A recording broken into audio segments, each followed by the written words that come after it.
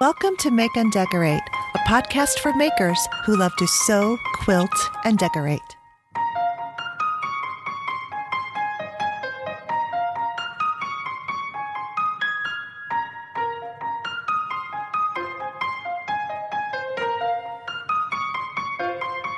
Hello, everyone. Welcome to the Make and Decorate with Stephanie podcast. I'm Stephanie, your host, and this is season 4, episode 79. We are super close to the Christmas holiday. It's just in a couple days. I hope everyone is doing well and enjoying the holidays with your loved ones as best that you can. If you've listened to the podcast for a while, you do know that I look forward to winter solstice every year because I do not like the early darkness, and I used to get very depressed and not even realizing that on December 22nd, we start gaining a little bit more daylight every day after that until the summer solstice. So now that I'm fully aware of how that works, it just lifts my spirits up, and I have this positive hope that the days are getting longer and we are going to have more daylight very soon. This year we've had a very lovely autumn season, and with winter solstice, officially winter begins. And we've been having a mild December so far.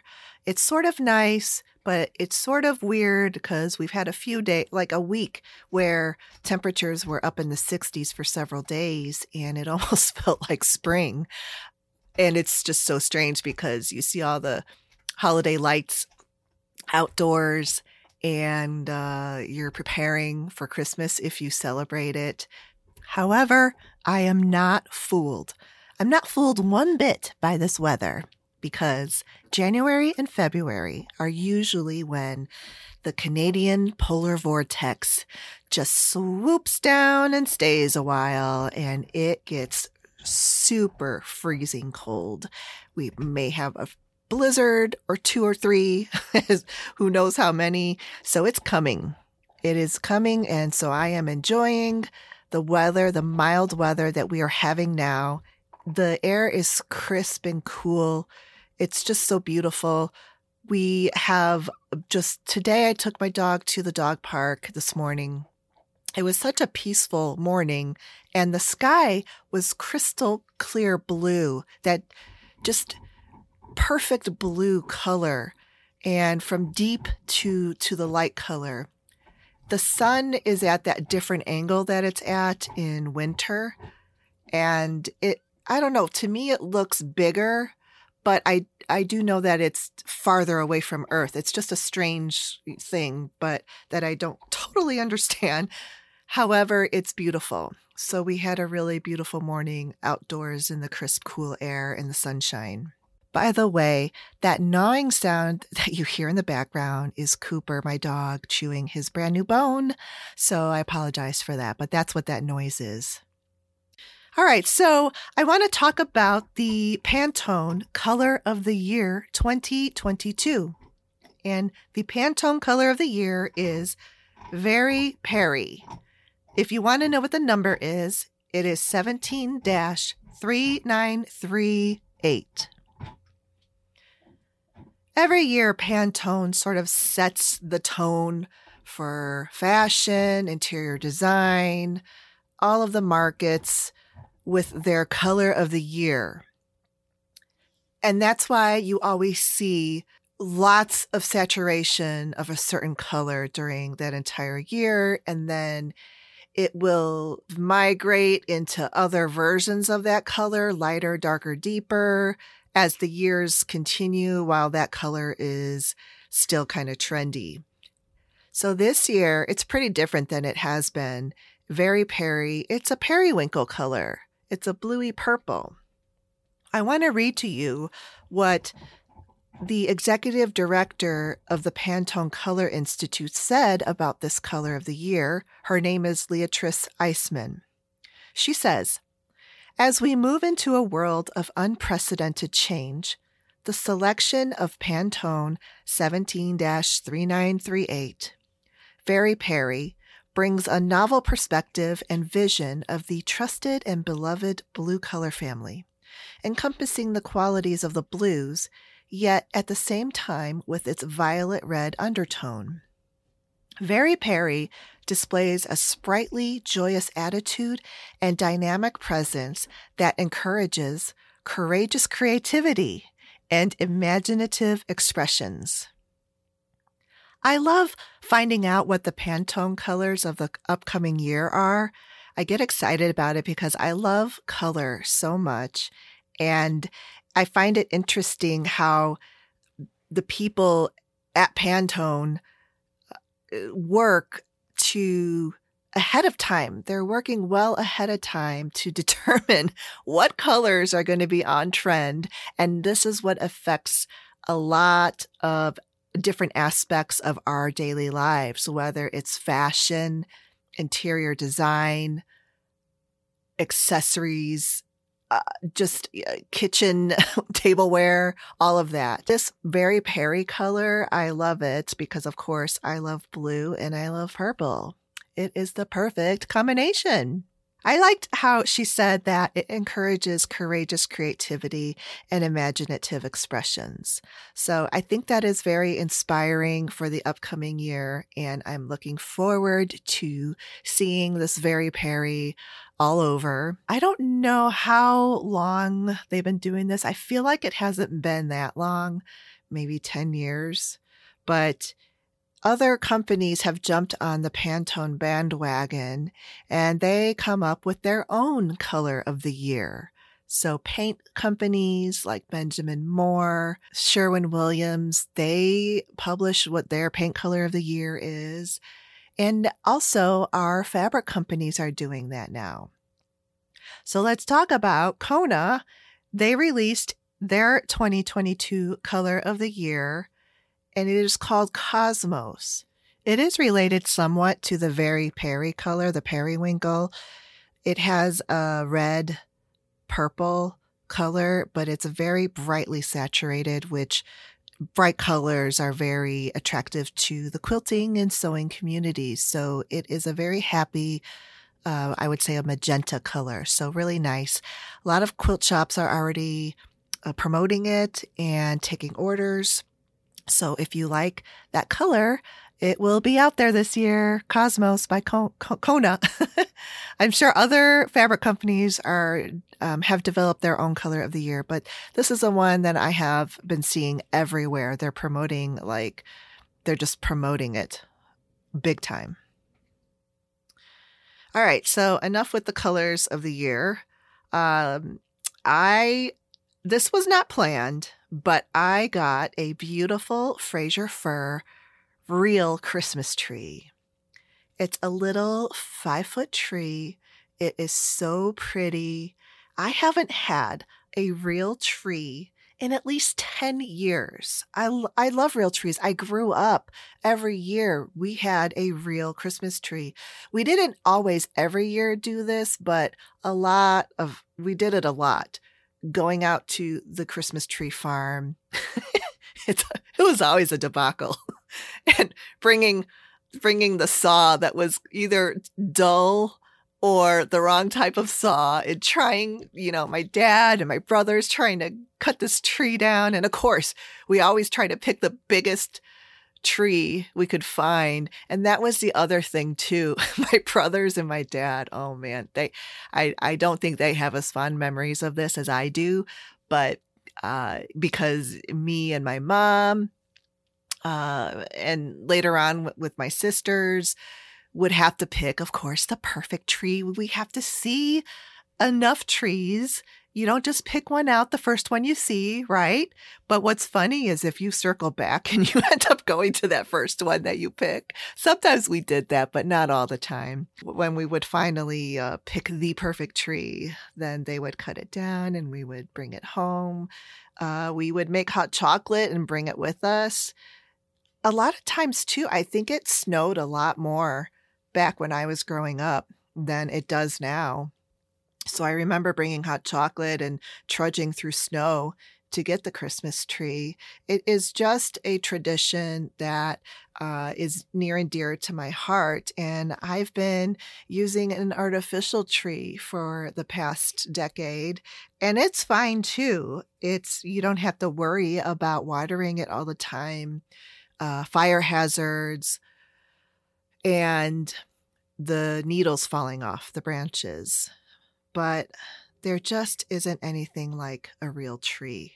The scent that it brings into the home, the soft, real pine needles of a Fraser fir are just beautiful. And the shape, the natural shape of the branches, and it is not a perfect tree, meaning that the branches are not symmetrical, and it's not a symmetrical fullness. And so I enjoy that. I really have had fun with that this year. And it's so bizarre that we didn't even plan to do that, but it was the 50% off sign my husband saw that started this whole thing. I have a couple of sewing projects to chat about. One of them is a table topper that I made and gifted to my freelance boss. She loves table toppers. I made it with two different Liberty Tanalon Christmas fabrics, the red pattern and the blue pattern. It's reversible, and I sewed a really pretty gold metallic lace around the edge. It looks really nice. I took some photos and posted on my Instagram, stephanie.socha.design. I'll also post photos on the podcast blog page. I'm also working on sewing drapery panels together to make a large panel and two large panels for my living room window. They are secondhand custom drapery panels that are absolutely gorgeous, and I'm very fortunate that I was in the right spot at the right time. I will post more about those going forward. It's not completed yet, so I'm just in mid-process of it. All right. Regarding my request for feedback on the Chit Chat segment and podcast format, I want to thank all of you that sent me feedback I asked for. I really wasn't sure what to expect. I didn't know if I would get any feedback, but I received many messages, and all but one message had expressed the same preference. And that is, you like the podcast as it is, and you enjoy the Chit Chat segment. Some of you mentioned that the Chit Chat segment is entertaining and you like the long format of the podcast. One message did not so much give a preference, but shared a critique with advice that I agreed with. So all in all, it was very positive, and it was very helpful for me just to kind of take a metric of input from the listeners. Thank you again for those of you who took the time to send me feedback. It's not too late. You can send me feedback anytime you would like through DMs on Instagram, emails, wherever. I'll end this Chit Chat segment with letting you guys know that this episode is the mid-series finale. I'm going to take a couple of weeks, like I usually do, off for the holidays. And then in January, I'll be recording new episodes with guests for the second half of the season that will start in February. I might be back in January here or there with either a new episode or reposting a favorite episode. So keep your subscriptions on just in case. Otherwise, definitely look forward to the show coming in February. All right, on to the main segment, which is my lovely conversation with YouTuber Emma Jones. For time reference, we recorded this episode in mid-September. My guest today is Emma Jones, and she has a YouTube channel called The Vintage Sewing Box, and she does all types of stitching and sewing and has an online shop. So welcome, Emma, and thank you so much for coming on to my show. Hi, Stephanie. Thank you so much for inviting me to come and chat to you today. Yes, It's lovely to be here. oh, good, good. I'm so excited. And, I found your channel, I don't know, not that long ago, probably like, um, maybe last fall. So almost a hmm year. Yeah. Yeah, And, yeah, I loved it from the start. I just was like, wow. And that's what I love about YouTube is that they'll put recommendations based on your, what you have watched before. So I was really happy to see that. And the other thing why I loved your channel too is that you use Liberty fabrics a lot, and I love Liberty fabrics. yeah. They're so nice, aren't they? They are. They're really, really nice. Yeah, I just wanted to have you on and talk about it. And I would say you can tell me if I'm wrong, but the bulk of your show and what you like to do is slow stitching. Is that right? Yeah. Okay. Yes, that's right. And it's quite different from how I used to be. I used to always be in a rush, and I do think that has a lot to do with having a lack of time in the past. It was when I became a stay-at-home mum and I had long nap times to fill that I decided I would use that time for sewing and crafts, because when I was a teacher, I never had much spare time. So once I started doing that, and I discovered English paper piecing, and I've always loved embroidery, and just sort of combining the two things together, it was a whole different mindset for me, and I just now really enjoy the process. Mm-hmm. That's more important than the final piece, in a way, because it just really is part of my everyday life now, just slowing down and enjoying each tiny stitch. And it's all about the journey, really. Mm-hmm. That's my mindset now, is focusing on the journey and just enjoying that creative practice and not rushing to the end. Mm-hmm. And that's just how I enjoy crafts these days. Just taking my time. Yeah. So and that is one of the cool things that I noticed too, is how you combine hand embroidery with the English paper piecing, and it's so beautiful. And so that's inspired me to do that. And I do like hand embroidery as well. So have you done hand embroidery for a while before you started English paper piecing? Yes, that was the first type of needlework that I ever did. I started when I was about 5 or 6. Oh, wow. I got some kits. I remember getting some sewing kits for my birthday, and then a while after that, my mum gave me an embroidery kit, and she taught me how to do the stitches. And yeah, I've always done embroidery here and there, and it's only in recent years that I've started English paper piecing and then combining the two, which is what I tend to do a lot of these days. Yeah. But your embroidery designs are just beautiful. And I had a feeling you had been hand embroidering for a while, just because I can tell from just how you, pull together. I mean, I would call them vignettes, but it's kind of like how you pull your designs together of the flowers and the vines and stuff like that. And it's just so beautiful. And oh, thank you. Yeah. Yeah. And, you tend to use a lot of Liberty fabrics, which I love so much. I'm just as much of a Liberty fan, I think, as you. Except you're closer to it than I am. Oh, I know. In the UK. I know. Yeah. There's just something so special about them, isn't there? And I've been an admirer of Liberty fabrics for years, but I've only recently started being able to buy them, because they are on that slightly pricier end of fabrics. Yes. And in the past, I just couldn't buy them. But over recent years, bit by bit, started with small pieces. And that's the great thing about them, because quite often the scale of the print is such a small scale that you can use tiny pieces. So it really lends itself to tiny patchwork. But then there's so many other lovely things about it, isn't it? Like how it feels, and its drape, and it's just yeah, it's really special fabric, isn't it? It's lovely. It really is. And it's very nice to stitch through, stitching by hand too, because Yes. it's so silky and yeah, it's not, and there is a difference between that and the quilting cotton quality, which is why it's so much more. I know I'm like, I didn't discover Liberty though until about, I don't know, it's been 7 years or something like it. It hasn't been that long.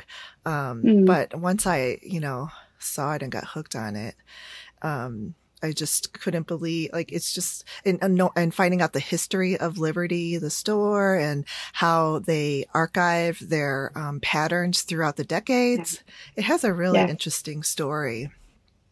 It does. It really, it's fascinating. Each print, it's got story behind it, and they're just wonderful, aren't they? I love them. Yeah, me too. I could collect them. Yes.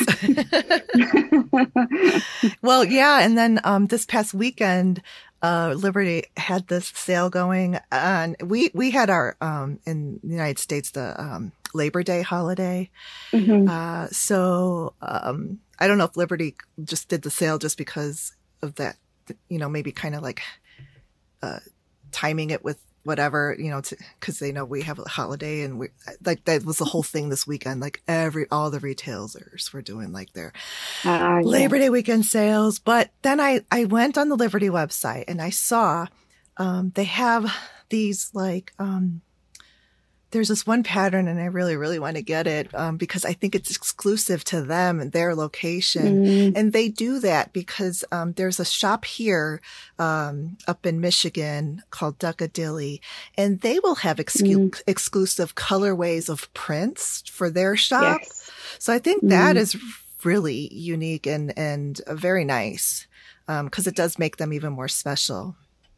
Yes, and that's something I've only learnt about in recent years. I don't know how long that's been going on for, but you can get exclusive prints, like you say, from that shop and other shops, and Japan as well. They produce lots of really lovely exclusive prints that you can only get from Japan, from Etsy sellers and things like that. Oh, wow. And that makes it even more collectible. Doesn't it? Yeah.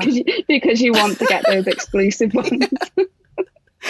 As if we need help collecting even more of those. Yeah. It's fun though. It's really, really fun. It is. So let's talk about just your YouTube channel and when you started it, and just talk about your YouTube channel. Yeah, so I started the YouTube channel last year, so April 2020.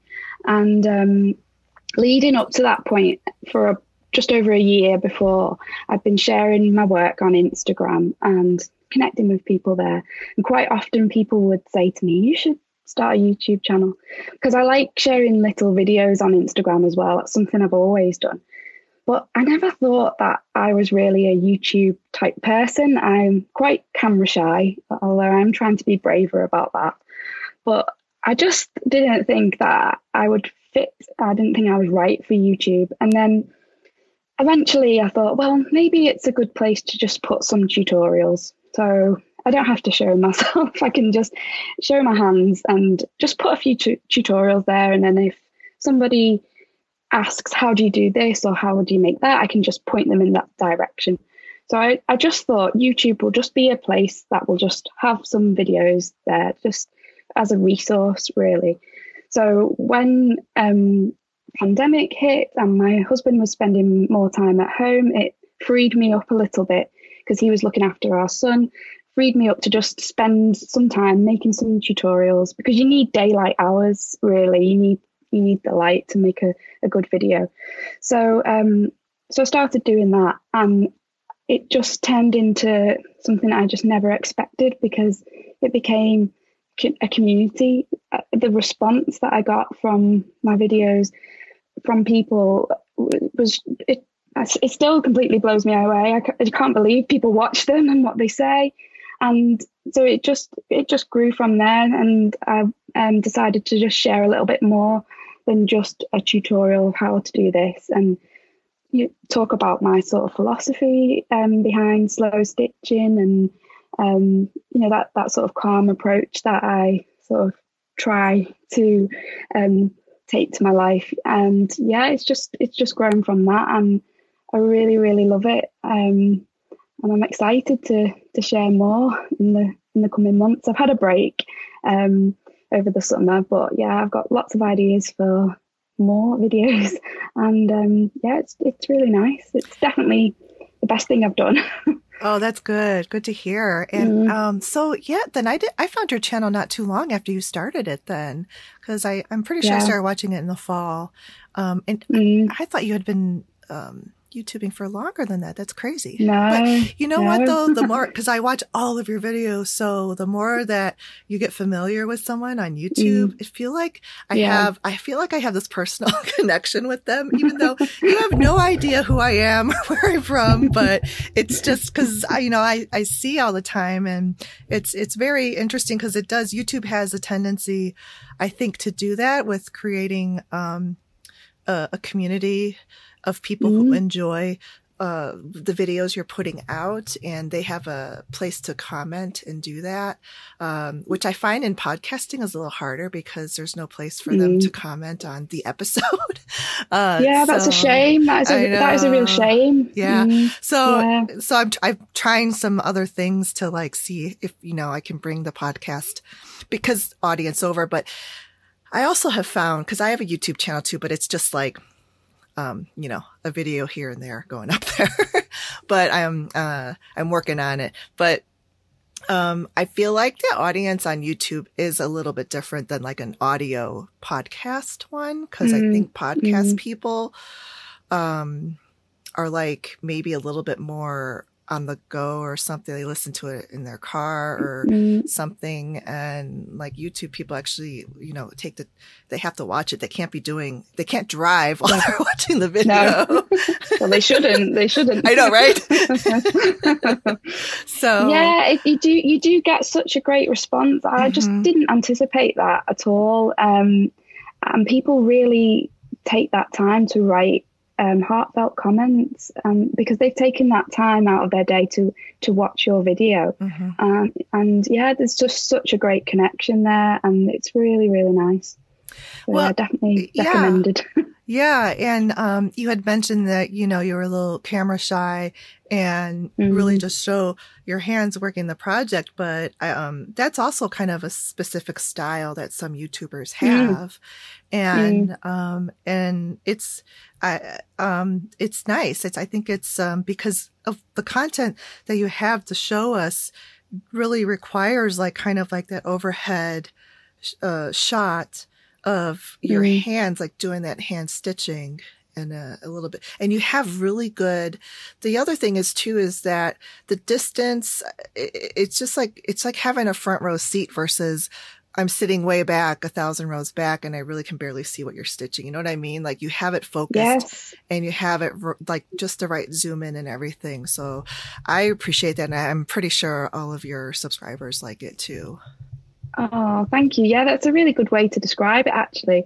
And it's funny because years ago when I was teaching in school, I did some cross stitch with my class. But of course, when you've got a class of 25, 30 children and you're trying to show them how to cross stitch, they can't see. I know. So actually, back then, I actually got my teaching assistant to film me, and we put it on the big interactive board and just had it on a loop. So they could just all sit there and watch it over and over and learn how to stitch. So that was like the beginnings, really. Oh, it's brilliant. Yeah, because that is the thing. Like when you have a class, even like when I've been in some sewing or quilting classes, it's like you have to gather around the instructor, and then, not maybe like 2 or 3 people can really see what's going on, and everybody else is just like, yeah.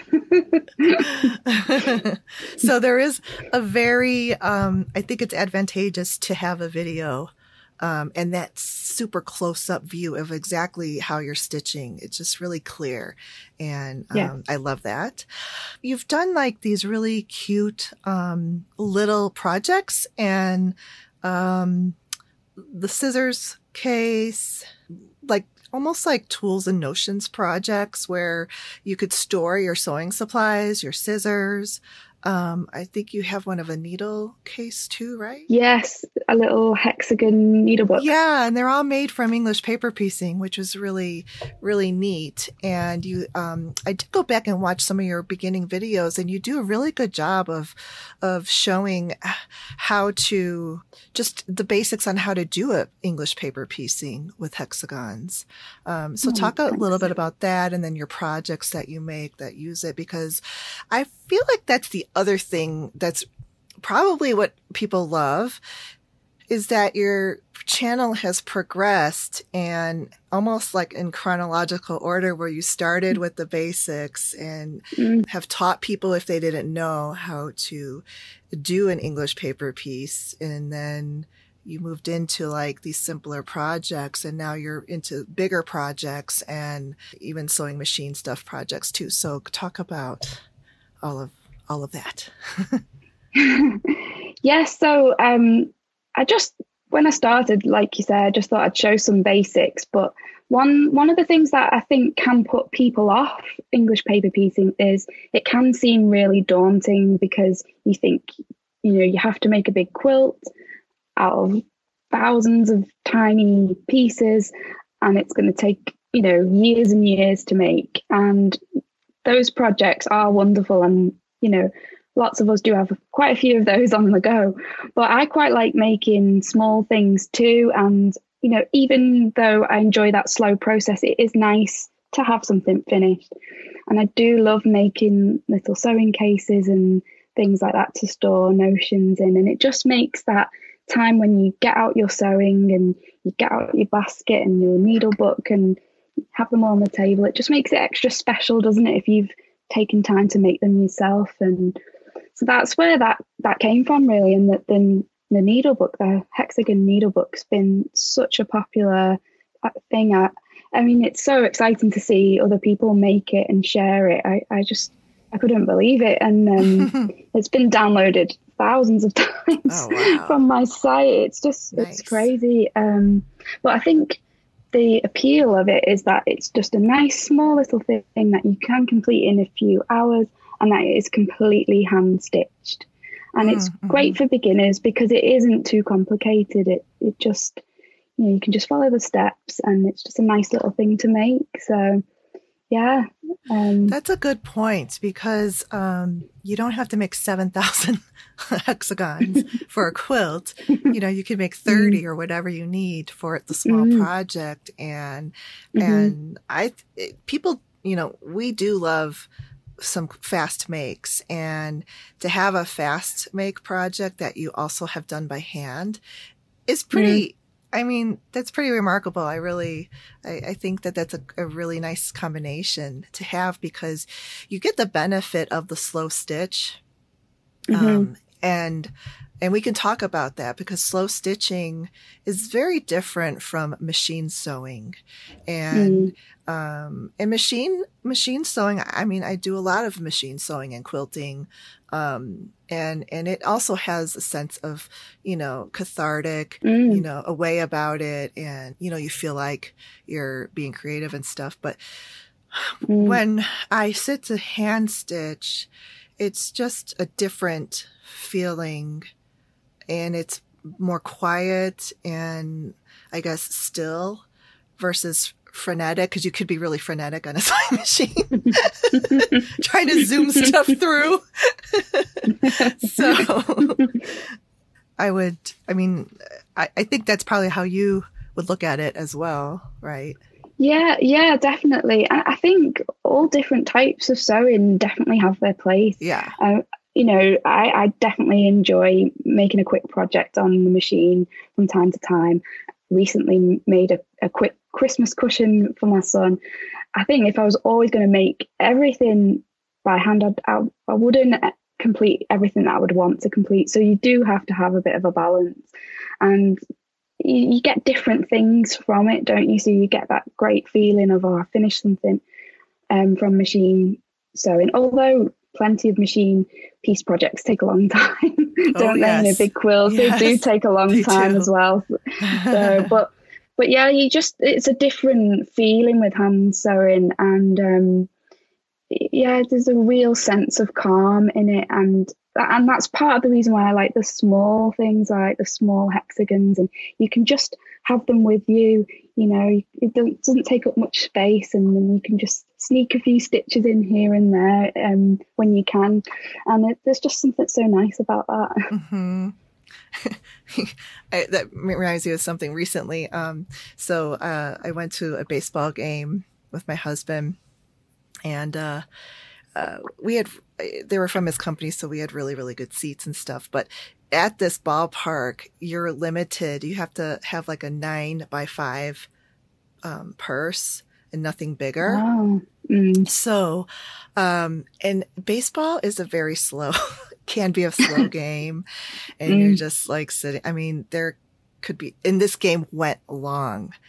There was like hour-long inning. It was just crazy. So I know how it is. So I like to bring something to work on. So I was able to tuck in my hexagons, and I think you have them too. I saw them on your video, but I have those Japanese mini snips scissors. Yes, they're brilliant, aren't they? Yeah. So that and a little tiny roll of thread. I mean, that's all I needed.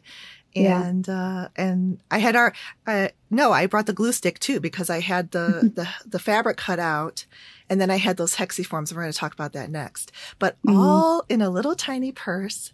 And then I was able to pull it out and do the stitching when it got to that point where it was just like dragging, with the ball game. So you're right. It's perfect it for is. that. You might be like me in that you can't. I really struggle to just sit and passively do nothing. Well, it's not doing nothing, but to watch things. That I do struggle with that. I like to be doing something. I do too. Yeah, it helps. Yeah, helps. I'm with the that. same. There's like now there's not a second that if I watch TV with my husband, or even by myself, that I am doing some project with my hands, whether it's English paper piecing. I just started knitting a year or so ago, crochet. So all of those like really nice hand projects. Yes. And I think I've gotten so used to doing it now that I do get a little like, I can't sit still if I'm not doing something productive. That's totally me as well. Productive in the craft sense. Yeah. Yeah. It's fun. So let's talk about this hexiform, because I learned about this from you. And when I saw it, I immediately had to search Ashmead up and ordered from them this hexiform. And I've talked about it on my podcast before, like totally telling my listeners this hexiform is so amazing. And I have a little tiny flower here that I did with hexiform. This is the smallest piecing I've done yet. And I know you've done even tinier, but this is a 3/4 inch hexagon flower. Oh, it's lovely. But it is this hexiform. You go ahead and describe it. And let, just tell us about it and why you love it and the things that you do with it. Yeah, it's an alternative to paper in English paper piecing, and it's made of fabric. And I sort of describe it like a bit of a fabric stabilizer.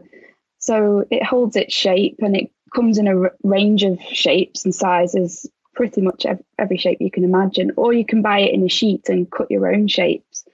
And it has a fuzzy side which you place down on the fabric, and then on the back it's flat, and it just makes English paper piecing even easier. And it has so many benefits, so you don't need to remove it afterwards. It's designed to stay in, which gives your work a different dimension. It gives it some texture, some plumpness.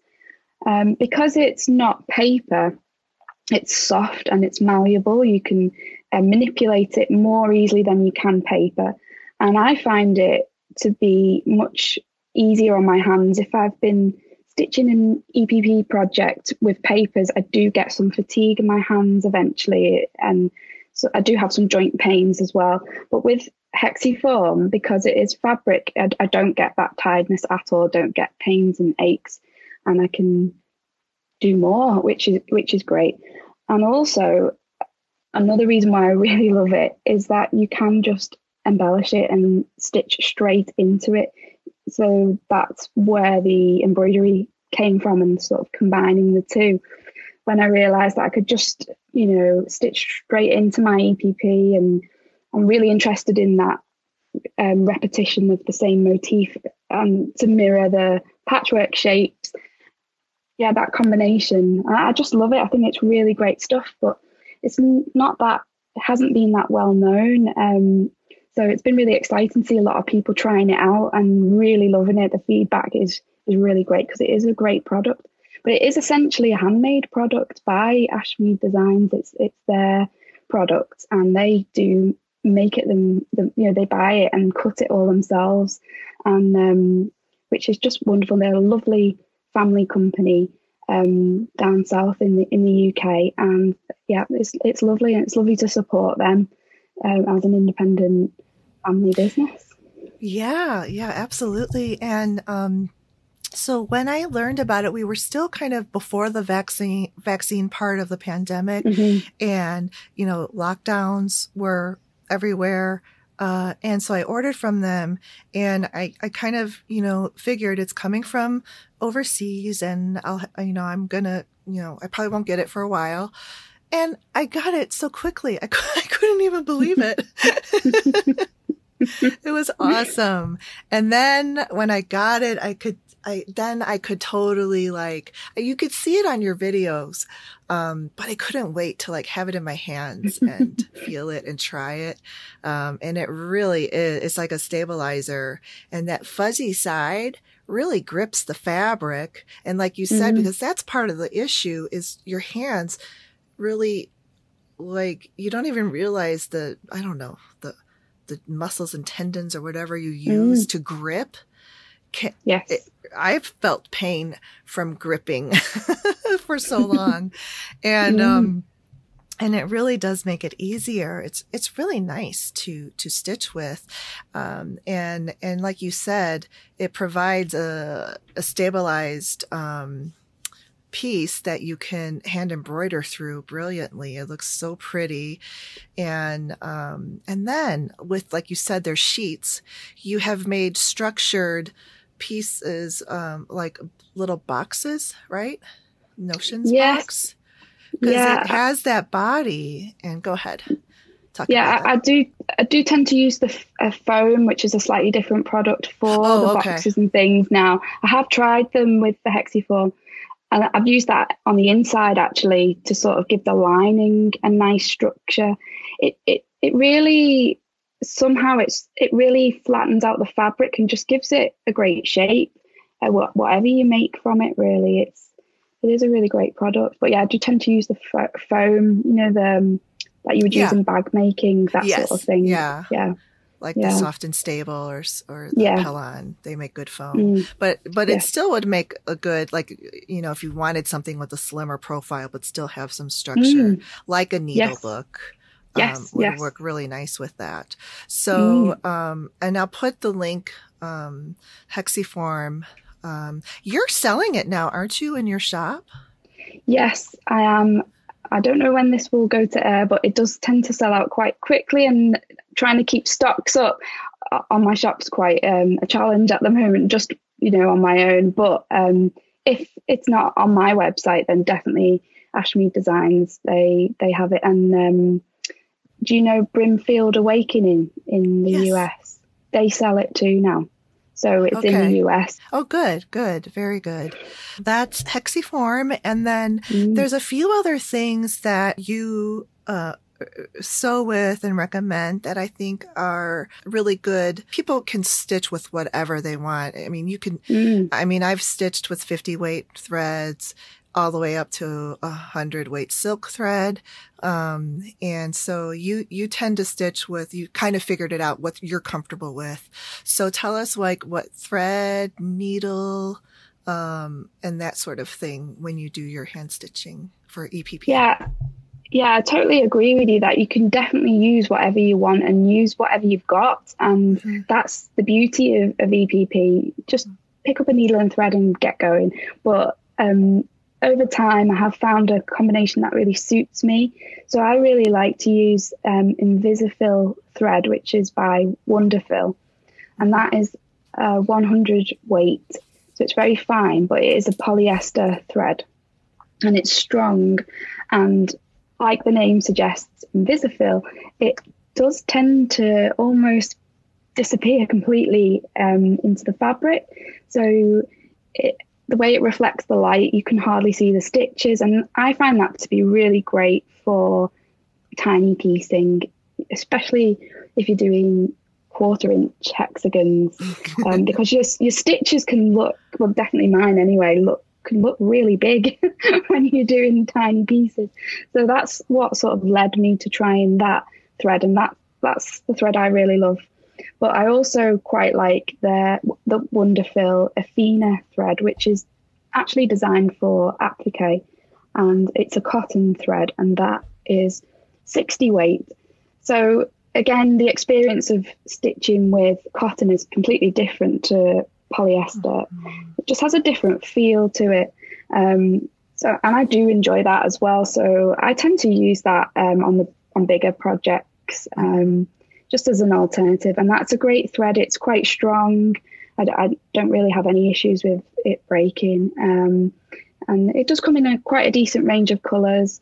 And yeah, I really enjoy that. And in terms of needles, I actually quite like the slightly bigger needles, and because I like a longer needle, and I've found that sort of like a milliner's size 9 just seems to be just right for me. Some people may find that to be a bit big, but because it's a longer needle, it's just more comfortable in my hands, and my hands just get less tired using that. So, but then other people might prefer shorter ones. So it's like worth the 11 testing out.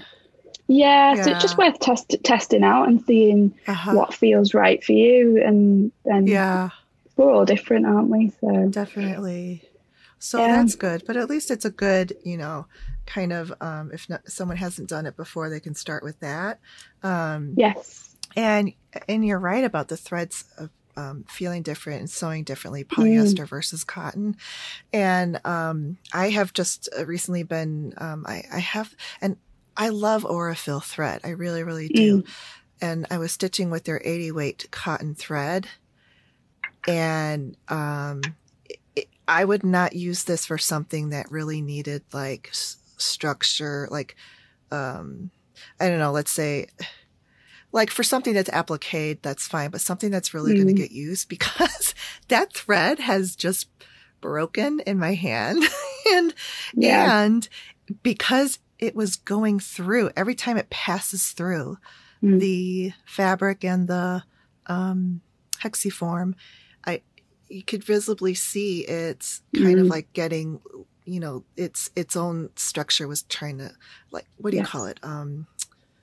Like fraying almost. Fraying, yes. So I was just like, this is not good. I love Aurifil, I do. But it's just that 80 is such a thin size that I'm sure it's just hard for it to really like be stabilized enough like a polyester thread would be, or even silk. Silk is pretty strong. I've actually tried silk. Oh, try it.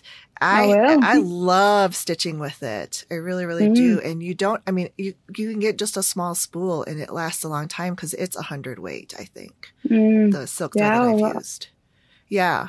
So, and I really, really love to use that. But I only have, the only reason why I have those too is because there was a store with a closeout. So I bought a little handful of silk threads. Oh, not knowing what I was going to use them for, but I'm like, silk thread, I'm getting these. And now I use them for paper piecing and hand stitched projects too. Like just regular, I was making these little stuffed things for my, my niece. And I used it for that, and it's just so nice to stitch with, and it's pretty strong. I'm going to try that, definitely. Oh, good. And then here's another thing that kind of cued me into that you're very have been stitching for a long time, is that you don't use a thimble. I don't see you ever using a thimble and you're pushing the needle through and I'm like, oh my goodness. Because I have a thimble on my, but you know what though? In the hexiform, I haven't used a thimble sometimes and it's been fine. But with the paper, I would have to have a thimble, but. I don't really tend to need one for actual doing a whip stitch. And it might have something to do with the way I hold it.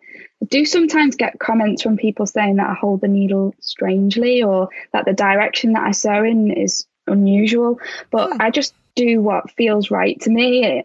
Some people might stitch towards themselves, but to me, stitching away, and also that has something to do with showing it on camera as well. It just makes it clearer. I think maybe that's why I stitched in that direction.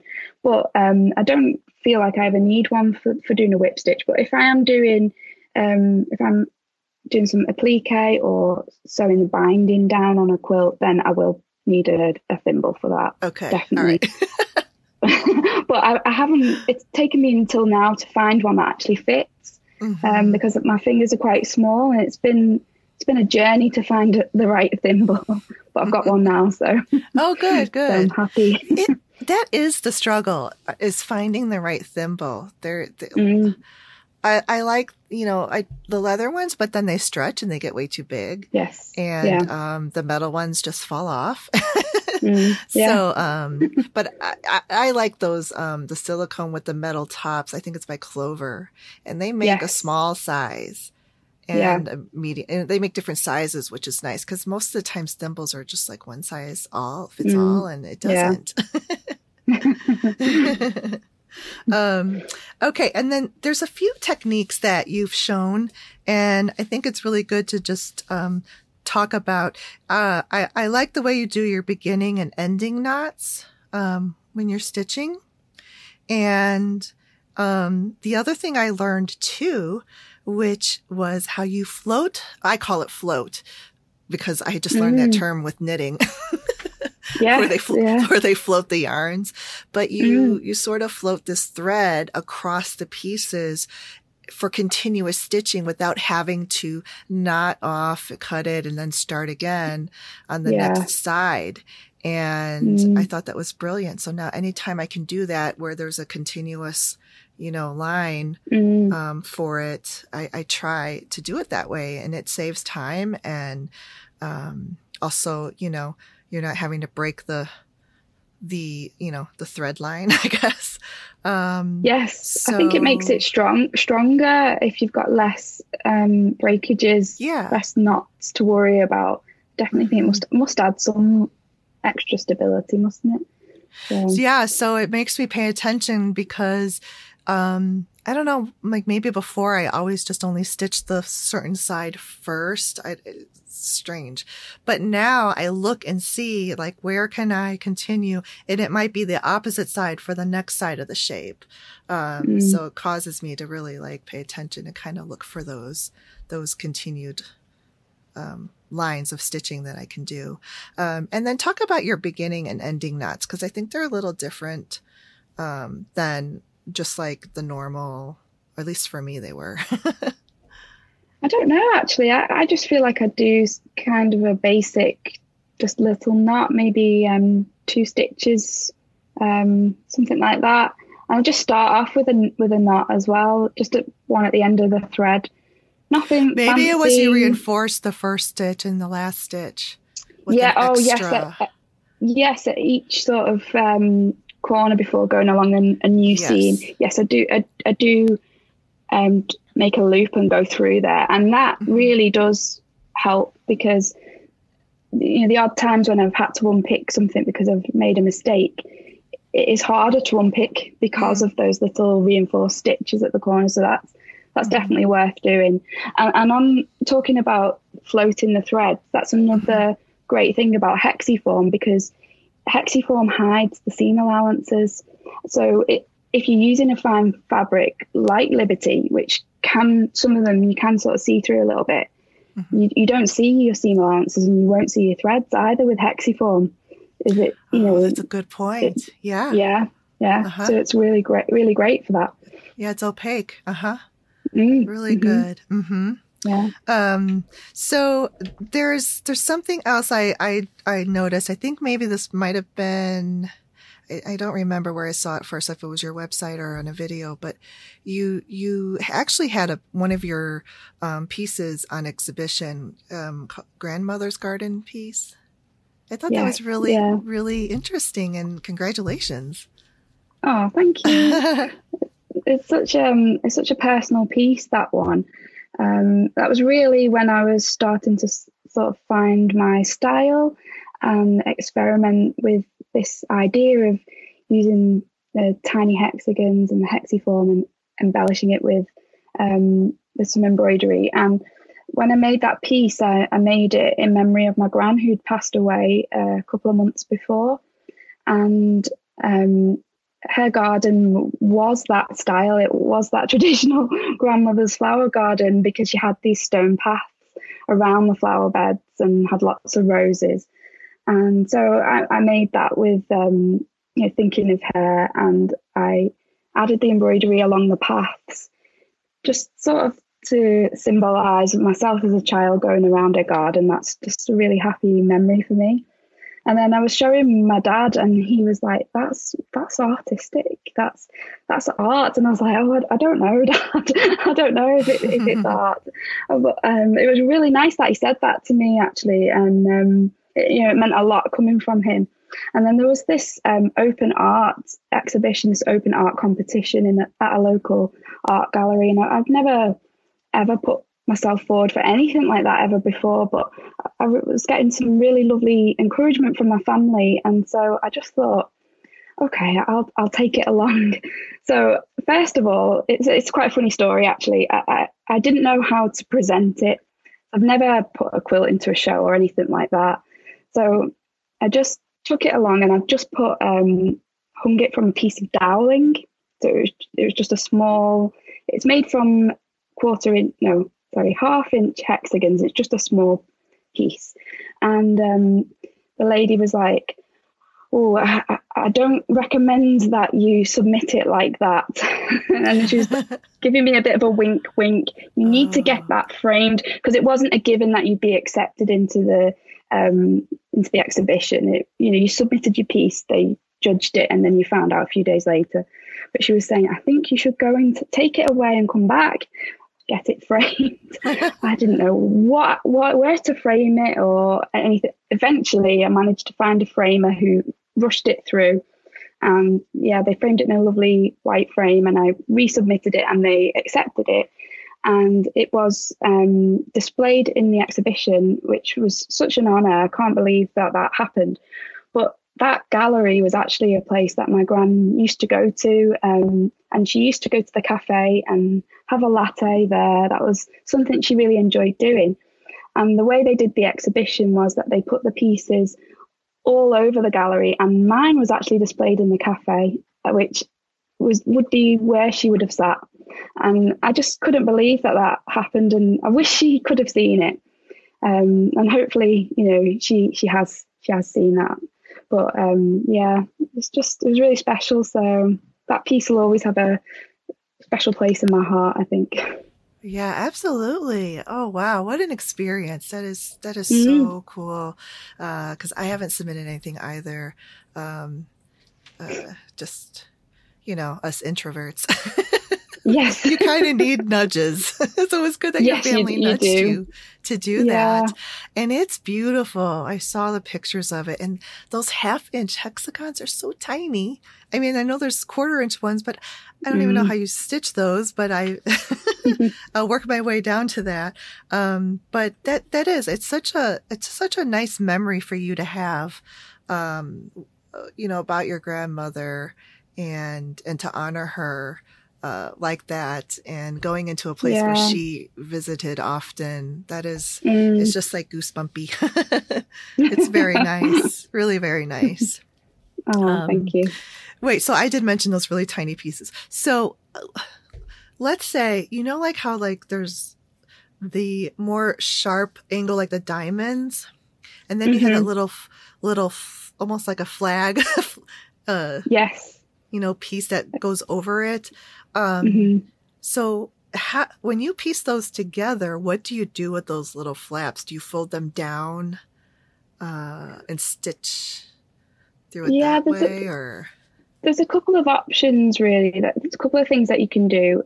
It's good to, when you baste your shape, to make sure you do them all in the same direction so that they can sort of nest together and slot one behind the other, really, and the pieces fit together like that quite nicely. But also sometimes on the really tiny ones, I just use the glue to sort of bend it back on itself. I might have shown that in some videos. I think maybe the video called Tiny Patchwork Flowers, because some of those brooches, I think one of them might have been that the pointy ends were on the outside and they weren't going to be joined onto anything else. So you can sort of bend it back on itself and glue it with the glue pen. And if you're careful, you can still retain your point, which is what you want. So there's a couple of options. I am going to do some videos on diamonds soon, actually. Good. And just showing some. That's in the planning stage at the moment. Oh, good. Because you can get some holes in the middle when you're joining them together, and that can be a bit of a tricky point. So hopefully, I can help people with that. Yes. So that should be coming up in the next. I'll say few months. I think it's going to take me a long time, but it will happen. Great. I'm looking forward to that. Good. Just one more thing before we conclude. Your sewing machines. So you have everybody loves when people shows their sewing machines because and especially me, because I love sewing machines. So I'm always curious about how, each one works and everything like that. And so you have a FAF computerized sewing machine. And then more recently, you got a Juki, which is a straight stitch, which I have a Juki as well. So I love that machine. And I think you talked about it. You had it on your video, and talk about it now, because now you've had it for even a little bit longer. So how are you doing with the Juki? Yeah, I really love it. When I decided to buy it, I wanted a machine that was going to be really good for quilting, because I am really interested in machine quilting as well as hand quilting. And like we said before, it's nice to have the different types of sewing on the go. And my other machine, it just didn't quite get through the layers that well. So that's why I bought the Juki, because it is it's like a semi-industrial style machine, and I haven't quilted a big quilt on it yet, and it's got that extra throat space, and it's got quite a high space, so it will be really great for quilting. But I haven't quilted a big quilt on it yet, but I have done quite a bit of piecing on it, and it's really great.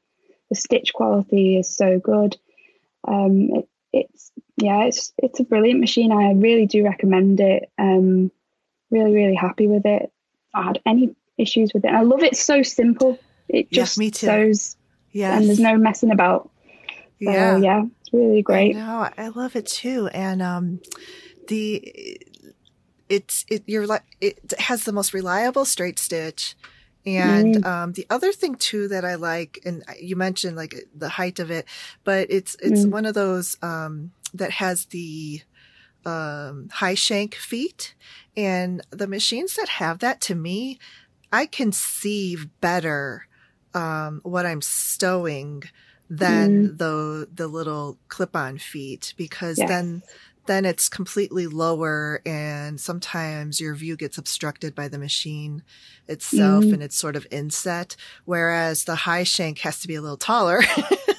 And I just have a lot more vision to what I'm sewing. So I love that machine for that as well. That's a really so good easy point. to maintain. Yeah. Yeah, it's a really great machine. Yeah. I'm really glad I bought it. So. Oh, good. And one of my favorite things is the pedal where you can just put your heel on it and it clips the thread. Yeah. Some people don't really like that. Handy. Yeah, but it's so handy. I always have it set, because you can put something on it to stop that happening, but I don't do that. I find that really helpful. Oh, good. It's great. Yay, hands-free, isn't it? So it is. Yeah. It's so fun. It's fun too, I think. Yeah, it is. Well, all right. Well, before we go, why don't you talk about, because you have an online shop and you sell patterns and now you sell supplies for English paper piecing? Mm-hmm. Yeah, so I started that, it's a year ago now, and I wanted to just create a small place where people could buy the things that I really love, because leading up to that point, I was always being asked, where'd you get this? Where'd you get that? People wanting to try the things that I recommend and that I really love to use. So that's where the shop came about, really. It was a place where everything that I sell they're only things that I use myself and absolutely love. And I wanted to create this little, I wanted it to feel like it was a vintage haberdashery type shop. In my head, if it was a real physical shop, that's what it would look like, a haberdashery from the past. So what I sell are the needles that I really like, the threads that I've talked about today, and do sell some hexiform, but also some kits for my patterns, which have been really, really popular, and they do include Liberty fabrics. Oh, and wow. So I have lots of plans for more kits. Hopefully I can produce some more before Christmas, and I have so many pattern ideas that I need to really sit down and get to work on, because I am just literally full of ideas. I just wish there was more time. Honestly, I'm constantly writing this idea down, that idea down, and it can be difficult to sort of I find the pattern writing process to be quite long, because I really want to be thorough, but at the moment I have a pattern for my hexagon shaped sewing case, and also hexagon shaped storage basket, which are items that I use in my sewing room all the time. Find them really useful, and I have a lot of free patterns. That's really important to me, to share free projects when I can on YouTube and on my website as well, because I really want everybody to pick up needle and thread and get stitching. And I don't want there to be a barrier to that. So that's why it's really important to me to share free projects that anyone can just have a go at. So yeah. That's really nice. Yeah. And I'm sure everyone does appreciate that too. Especially when, if you're starting new, you don't know if you want to invest in everything. It's very nice to have like a free pattern just to start with. Yes. Yeah. Yeah. Definitely. And I see that box behind you, the hexagon storage. Yeah. Yeah. Yeah. So that's you have the bigger size. You have the English paper pieced flowers on each side. So pretty. Yeah. So that's one of your patterns, right? Yes. This pattern comes in two sizes. So there's this is a large size, and then there's a smaller one as well. Both really handy. And there's pockets on the inside. Do excuse what is inside, because it is. I just use them. It's just to catch everything. Oh, yeah. But there's a little scissors pocket there as well, made from hexagons. So I find them really useful. Yeah. And I like to have pretty things, like, especially if it's for storage, because every time you look at it, don't you smile, and you're just like, yes, yeah, it's so pretty. I made that. It's beautiful. Everything you make is very beautiful. Oh, thank you. And I really so enjoy much. it. I enjoy your channel. And I'm so happy that you came on to the show. So thank you so much. I could continue talking with you for a long, long time, but I will spare you that. Oh, no, me too. I really love talking to you, Stephanie. It's been really nice. Yes. Like, I feel like, we're old friends catching up, talking all things sewing. It's really nice. Yeah, thank you. That's kind of the how I wanted my show to be, is more casual and just friends talking. It's lovely. So thank you again, and I will talk with you again for sure. Oh, lovely. Thank you so much. It's been a pleasure. Thank you for listening, everyone. And that is a wrap on 2021 for the first half of season 4 of the Make and Decorate podcast. If you're a patron, there will be another conversation with Emma Jones that I have it will be in your December 2021 bonus episode. Happy holidays, everyone. And I wish you a very safe, healthy, and happy holiday and times with your family and loved ones. I'll chat with you next year. Bye-bye. If you would like a bonus episode every month, become a patron and support the Make and Decorate podcast show at my Patreon page, Make and Decorate. For extended show notes with links and photos to what we've talked about, visit my podcast blog at makeanddecorate.com. And remember to take some time for yourself to be creative. Bye-bye.